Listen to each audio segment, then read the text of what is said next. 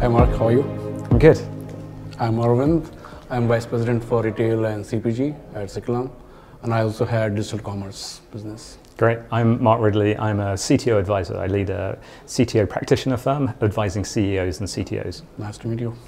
I would say retail and finance was among the slowest to start among all the sectors. The majority of the momentum in the 10 years back was with manufacturing, high-tech industry, and also retail finance side. But late now we have seen the maximum momentum coming from retail and CPG side, or of course fintech industry. So I think the answer to this, if you look at investment, is really for the past few years it's been absolutely dominated by investments in fintech businesses, especially in the UK and London particularly, but across Europe more broadly. For me, the fast-growing industries behind that, very interesting to see what's happening in healthcare.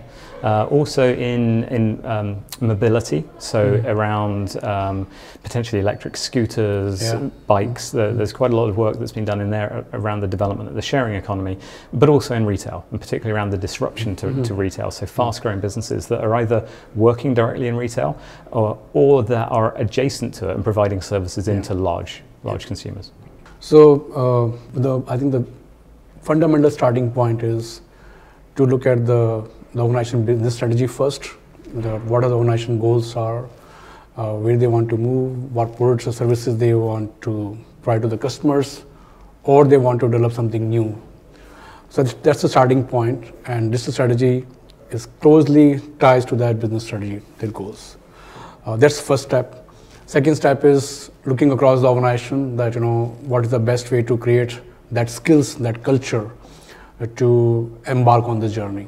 Picking out some particular points that you drew out there, one of the things for me is making sure that you have the right leaders of the change programs in the organization. So there is a very significant part that this change is difficult. You mentioned that it's a cultural challenge, and so you need to appoint the right people to lead that through the organization, who will often be very cross-disciplinary in the types of skills that they bring to the table. Another is around the discipline of how you manage that program, because it's fluffy to talk about culture, but actually a change of culture needs to be carefully managed, carefully thought through. It's a very solid program management job, and communications is a massive part of that. And it's not just the communication of change, but the education that needs to go with it. You can't just take a workforce and introduce a new tool and expect them to like it, let alone use it. So the communications part is very significant in there as well. So I think the leadership, the process and the communications underpin what you've been talking about. In terms of the prioritization and BAU, making sure BAU runs, the business as usual, the operational side of the business continues as it has been. For me, there's a very significant skill that organizations can develop around prioritization. It's almost the most important skill that an organization can develop as an ability, because then you can decide how much time do I want to spend on the operational side, the business as usual, how much side do I want to spend on innovation, what is the right balance, how do I invest in that? So that would probably be the other piece that I would add into that equation. One of the things which I have come across very often is that even at the executive leadership level, everyone has a different view of the digital strategy and its vision. It's not very surprising that there is a strong drive, there is a strong desire to embark on digital strategy. But when you actually sit down with them individually, what actually you mean, what value you're trying to deliver, they have a different view altogether. You all need to have one common goal to achieve, right? Second is that treating a digital strategy as something in isolation from the overall business, and treating it more as a burden rather than as a goal, not to be seen, should not be seen as an IT as another cost, but as an engine to make it more creative, bringing an organization more close to the customers.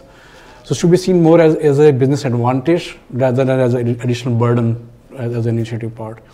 Other thing I have seen that is that it is sometimes becomes very IT driven, and as we all know that IT is always busy with in-flight projects. They have limited resources, limited time. They are now under even more cost pressures, right? So putting a new digital strategy and an initiative, another as an additional work or seen as a burden on IT department, it should be driven more by business side. Yeah, I think in your first point you called out something that I regularly heard repeating to the teams that I work with, typically executive teams, that I'm often challenged to develop a technology strategy, and my answer is almost always there is no such thing as a technology strategy. In the same way there is no such thing as a digital strategy, there is a company strategy, and then there are the plans that make up the steps to achieve that overall strategy. As soon as you start thinking that this is something different and separate, you called it out in your second point, that if it's seen as something other than the main core of the business, it won't succeed. Yeah. It is a fundamental change in the business. It just happens to use the word digital. And it has to be driven from value. It has to be driven from the point of view of what benefit are we going to get from doing this? Whether it is a benefit to the employees, whether it's a benefit to the shareholders, whether it's a benefit to the customers. Whatever it is, it has to be led first from, this is what we are going to deliver. This is the vision. And I think all good strategies start with a big, audacious goal. Yeah. This is the thing that we're heading towards. Now plan how we can get towards it. And what I would want to see that in a strategy. I would also want to see that in a digital strategy if one existed. Do I see any niche players making inroads into organizations? I think I do. Certainly in the spaces that I play in. This is actually evidenced in a way by the acquisitions that the large players have been making recently. You only have to look in the visualization space. So just recently we've seen a large number of the companies who were niche players 2 or 3 years ago. So you only need to look at companies like Looker and Periscope and Tableau. They were niche BI players in a market. They were targeting customers generally at a smaller end of the market in the sort of scale-ups through mid-markets.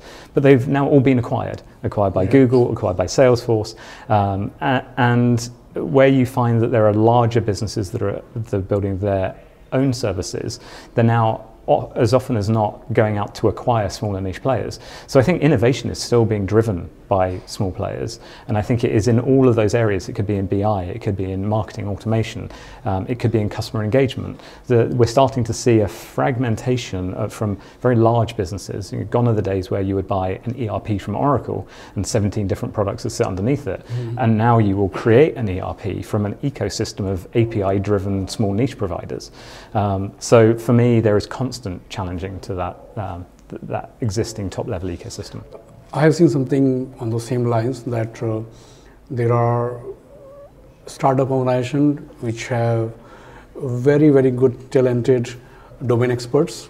For example, in the case of retail and CPG, who have spent their entire decades in those industry, and they have an idea and has started their journey on a new startup organization, and they build some amazing tools and the capabilities around data analytics side, which is very fundamental. You can't drive the value of the data unless you understand the business very well and how data is meaningful and what value you can drive from the data.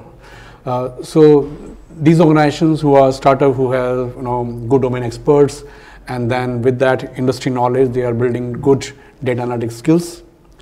And then you have a large retail company. They look at them, okay, this is what we want. So they have two choices.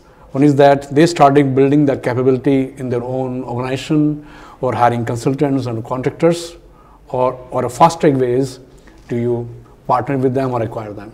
Yeah. So that's another shift I have seen over the last few years, that organizations which are a spin-off or ex-employees who start this new initiative, new adventure, and they create so much of value from the data part, which is key to the large operation, whether it's a brick and mortar or distributed organizations or even CPGs. Yeah.